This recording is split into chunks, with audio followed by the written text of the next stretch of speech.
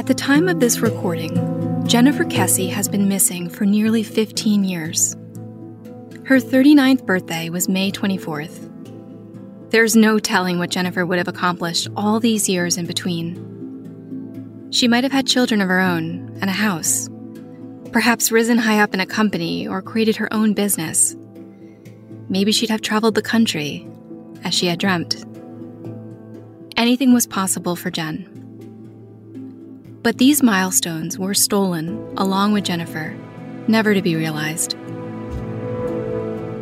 While the Orlando Police Department insists Jen's case is still active, multiple sources claim that very little, if anything, has been investigated in the last 7 years.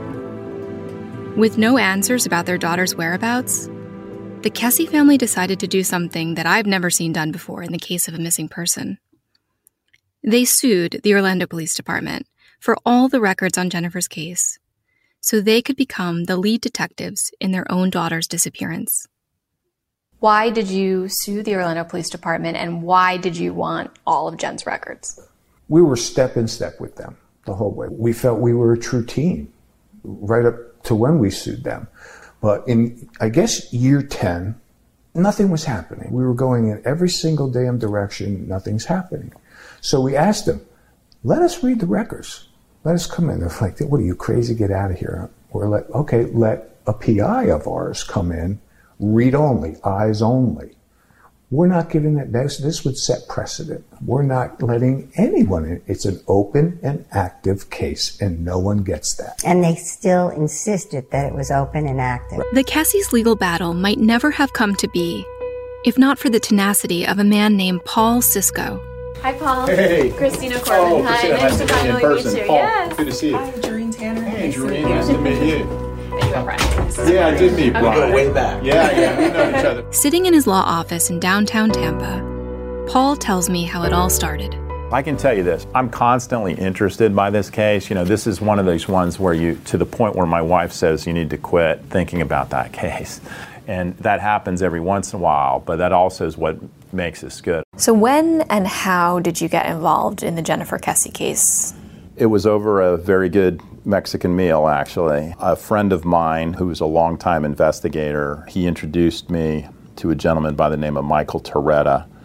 My friend who was retiring was retired IRS CID, so the criminal side of the IRS, a Fed. Michael was a former DEA officer in New York and down here also. Two very different sort of federal agencies. But Michael came highly recommended to me, and I liked Michael immediately. And Michael told me about this case and the family. And I had one thing about Florida that's weird is Orlando and Tampa are very insular and separated from each other. So I had kind of heard of this case because Jennifer went to a Tampa high school, went to Gaither High School in North Tampa. I see. But I don't think a lot of the folks in Tampa knew the case right away. So I was reminded by Michael all these years later now, this was about 2018, early 2018, that the family was interested in doing what they could do to see if they could obtain the police file. Whether it be a homicide file, it certainly was a missing persons file. And it was voluminous from what we understood. We ended up suing the city of Orlando and the police chief to get this file. And the essence of the litigation, which is kind of unique in Florida, is if you can demonstrate that a case is not active, you can sue to get that file. It's the burden of the plaintiff to show that it's not active anymore. It doesn't happen very often. It's a pretty rare situation. What led the Kesses to want to sue? I got to tell you, the parents and the brother Logan are a force of nature, and I think that they believe that the primary way they're going to find out what happened and ultimately, potentially, perhaps prosecute someone if foul play is involved, which it appears to have been, is to keep it in the news. And so it's a compelling story in and of itself. And the Kesses, I think, got to the point where even though they were being told the case was still being worked on, they were not seeing that it was still being worked on. And very early on in those 14 years, the family had far greater knowledge of the facts and the moving pieces in this case than they believed law enforcement had. And they said, look, and it was never a malicious type thing. It was always we have to find out what happened to our sister and daughter. And they wanted the files. And they sought legal advice on how best to get them. And so it was just the next piece to keep the case moving. What were your first impressions of this case when you read all of the facts? That when the facts initially hit, the family immediately knew it was a real urgency and a tragedy. And when you saw it on paper and you watched how the media reacted to it, there was not that urgency in those first 48 hours that were commensurate with what the Kessies were feeling. You know, their instincts were right. Once they found that car, 48 hours after the disappearance, that really put a catalyst into the case from law enforcement standpoint also. And that's, in my experience, that's where the devil in the details is. Paul's legal credentials are impressive. He's a former state prosecutor turned private defense lawyer, handling mostly white-collar criminal defense involving healthcare. So the Jennifer Kessie case was a challenge, even for someone as skilled as Paul. Suing for records is such a specialized area of law, Paul enlisted the help of lawyer Michael Kest, based on his experience handling other public records cases.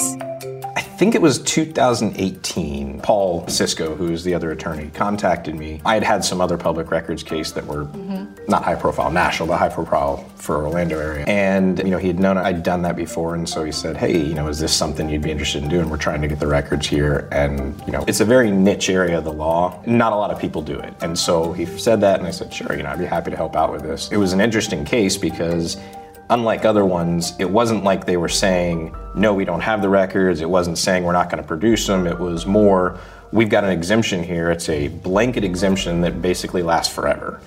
And that didn't seem right. And it certainly didn't seem right when I looked at the statute and said, no, that's not quite what the statute says. There is an exemption in Florida law that says public records are not available if there is an active, ongoing investigation.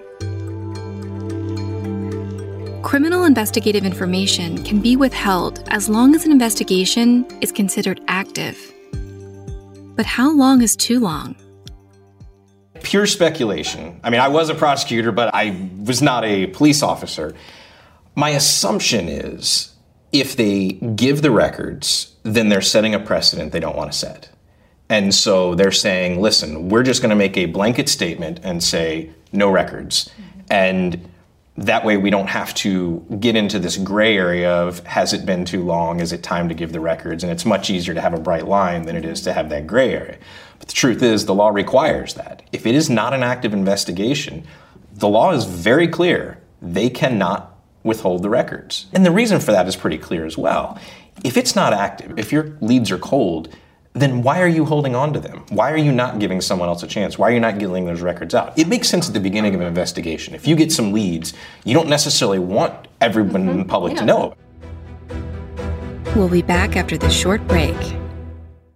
New from the Fox News Podcast Network, a look back at the 2000 election. I will work for you every day, and I will never let you down. Fox News presents Election Rewind 2000. Give me the opportunity to lead this nation, and I will lead. Subscribe now at foxnewspodcasts.com.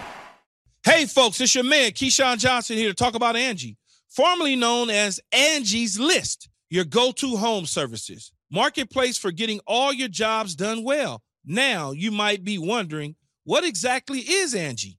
Well, let me tell you, it's the nation's largest home services marketplace, connecting over 150 million homeowners with skilled professionals to tackle any project, big or small. As a homeowner myself, I always have things I want to work on for my house, whether it's general home renovations or fun projects like putting in a pool. With over 200,000 pros in their network, Angie makes it a breeze to research, compare, and hire pros, ensuring every job is done well. Whether you're fixing a leaky faucet or planning a full kitchen renovation, Angie's got your back. And get this, folks, Angie's pros aren't just any old contractors. They're your neighbors, often running small businesses right in your community. Plus, they've been rated and reviewed by others in your area. So you know you're getting quality service. So why stress over home projects when you can turn to Angie? From finding the best price to scheduling a pro at your convenience, Angie's got you covered every step of the way. So get started today at Angie.com. That's Angie.com, or download the app today to get started on getting all your jobs done. That's Angie, your trusted ally in home services. For the Kessies, who sued in December 2018, 13 years was long enough. It was an uphill legal battle that took more than a year and more than $18,000 of the Kessies' money. In the end, they won. Shannon Butler broke the story this morning. Jennifer Kessie's parents have won a years-long fight to get access to their daughter's police case file. Shannon Butler, whom you met earlier in this podcast, is still on the case, but now a reporter with WFTV. This settlement just signed will have Orlando police turning over all of their files and walking away from the mystery. It will take months, maybe even years, to figure out what happened. But they know they may never know. But for now, they have hope that the right clue is hidden in those files somewhere. We're fighting for our daughter, Jennifer, and we'll do anything. When you have walked through the missteps, mistakes, lies, the next logical thing to do is say, I think we can do it better. I don't think they're doing anything right now other than lip service. It's a good thing we went after those files because we found out that they weren't doing anything. The Kessies start receiving files from the Orlando Police Department, but the pages are heavily redacted. At what point did you start getting these files from PD? In March of 2019, we reached a settlement agreement with them where the Kessie family paid the costs of the production and the time taken essentially for 2 full-time employees at the city to go through the entire file, make the legal redactions, and produce it to us. And when you say legal redactions, what are we talking about? Under Florida law, they are prohibited by law. In fact, it's a felony to turn over certain information to us. They can't just say, hey guys, there's 18 bankers boxes, have at them, go make copies. They have to be reviewed page by page and produced to us. And as part of the agreement, they had to certify that they were devoting 2 full-time employees to that. And they began providing us, for lack of a better word, in the civil world we'd say productions, but tranches of documents started coming to us digitally at that point. You know, we might get 3,000 or 4,000 documents at a time, so as those were coming in every 2 weeks, we also have to go through the process of reviewing those and so on. And we thought initially, and in fact it appears to a large extent, there were some over-redactions. Drew did not hold back about his frustration. And it turns out that in the end, OPD agrees through a contract. They're going to give it to us unredacted. Great. They give us the first set, which probably was about 50,000 pages, maybe 40,000 pages. And they're like 3/4 of the way redacted still. We're like, don't take us as fools. I'm telling you, don't mess with us. You know, so we're back in court and they said, okay, we actually started doing the work before you paid us your $18,000 to get the digital. And that's what we sent you. So now we have to go back through what we already did and unredact things, but still redact out what we need to, which is Social Security numbers, NCIC information, and I think it's telephone numbers, something like that. It's a year and 3 months now that we're still fighting on redacted pages. Then I guess about 4 months ago, out of nowhere, on some other media had approached the chief and said, you know, have you given everything to the Kessies? And he said, yeah, I believe we have. And he called that media person and me the next day and said, hey, you know, I went back and checked and there was a whole bunch of leads we didn't give you. Great. So you don't even know what you have. Everything is just incredibly like fighting us tooth and nail for us not to have the information that they agreed to give us. So no, we still don't have certification, which is what they have to do. They have to certify that they gave us all the files, and they can't do that yet. I asked Orlando Police Chief Orlando Rollan about Jennifer's records. He became chief 1 year before the Kessies filed their lawsuit. The police records that the Kessie family sought legal action to obtain, Are all the records in their possession now? Most of the records. There are certain records that could not be released, but most of the records have been released to them. Why were there some records that couldn't be released? The attorneys who were responsible for vetting the request, and after consulting with the lead investigator, there was certain information of investigative value that they had to keep and maintain. Mm-hmm. But Teresa will be able to specify why that is. Chief Ralon referred us to Kern investigator Teresa Sprague for answers to a number of questions we directed at him. We reached out for an interview with Sprague multiple times, and we were denied our request by OPD Media Relations. The Kessies now have 95% of the records.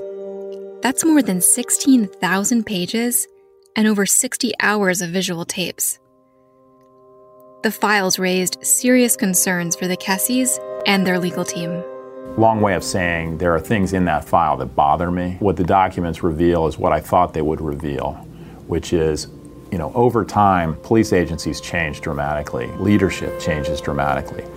Particularly people at the top of the detective, hierarchy. And those are generally, you want to put your homicide or your foul play involving missing persons right at the top of that. They work their way through property and all that, and they get there. Those people change over 14 years dramatically. And so oftentimes what happens is you don't have an owner of that file per se. You don't have the person who's invested the way Drew Kessie is every night, or Joyce Kessie waiting for their daughter, to come home. And so it's not their fault. It gets passed on to a new person who comes into that office, and people retire, people move on, and the historical link to that case sometimes disappears. It's sad.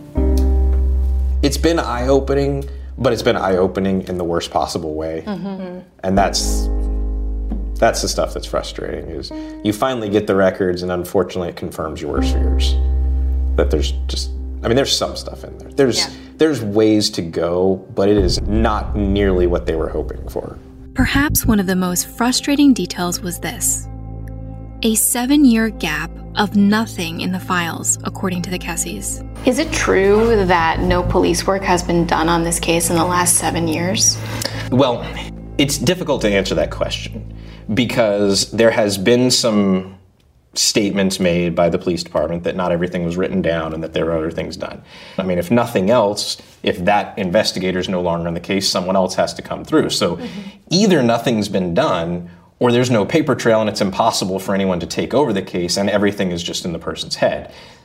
That doesn't make any sense. But yeah, there hasn't been a whole lot done. It doesn't mean they haven't followed up on any leads or anything, but it's difficult looking at the records that have been produced to figure out what exactly has been done, which goes to our very point of why it was not an active investigation. Despite their frustration with the police, the Kessies and their legal team say the files are rich in information on possible suspects and persons of interest.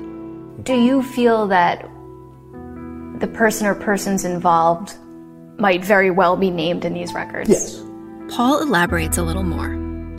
Candidly, some of it very helpful and easy to understand, some of it of no organizational value at all or help, a great deal of redundancy, and frankly, a lot of what appeared to be reinventing the wheel from year to year as new investigators would come on it and so on. However, since we've gotten the file, Michael Torretta, who is the investigator who has been working on the case, has developed some good leads, and really one of the best catalysts to lighting a fire under the case again was unexpected for me, which was once the case was back in the local newspapers, or at least local media again in the Tampa and Orlando areas, witnesses started coming forward. And, there's a percentage of leads that's valuable. It's usually about 95% is not of any genuine value, but there's nuggets in that 5% that you have to run down. And while I've been trying to focus on the legal aspect of the case, the investigative unit does sort of keep me apprised and certainly keeps the Kessie family apprised of what's going on. And they are running down some valuable leads. And the case continues to be very active despite its old age. I have reason to believe that many of these are genuine leads. Some of them, frankly, happen from shaking the bushes a little bit and just sort of potentially disturbing witnesses that might not have been disturbed in over a decade, and reminding them of the importance this case has, especially for the Kesse family. And so people have recollections of events that may not have been accurately recorded. For instance, I know that Mr. Torretta had spoken to a series of people that were living in the apartment complex or the condominium complex at or near the time of the disappearance, several of which were reporting regular sort of verbal abuse from some of the workers from the actual facility, people that were, as we understand it, were given permission to live on the premises during the construction and the add-ons, renovations that were taking place there. I know that the investigator has spoken to several of them. They've given us some, if not outright suspects, good people of interest to speak to, and we've located many of those people and are currently following up on those interviews.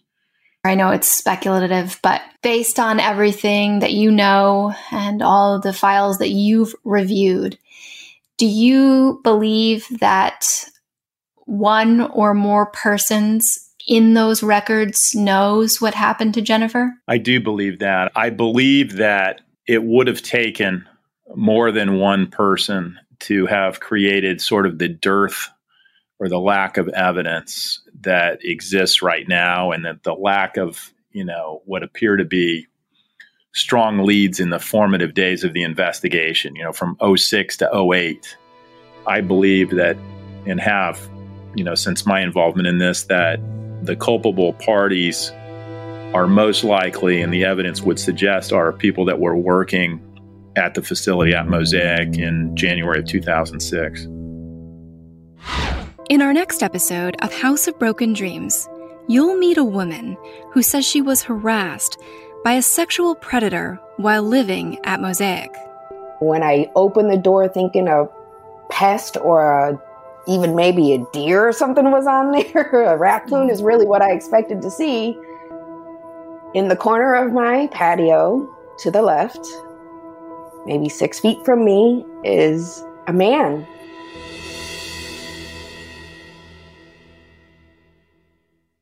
Listen to the all-new Bret Baier podcast featuring Common Ground, in-depth talks with lawmakers from opposite sides of the aisle, along with all your Bret Baier favorites like his all-star panel and much more. Available now at foxnewspodcasts.com or wherever you get your podcasts.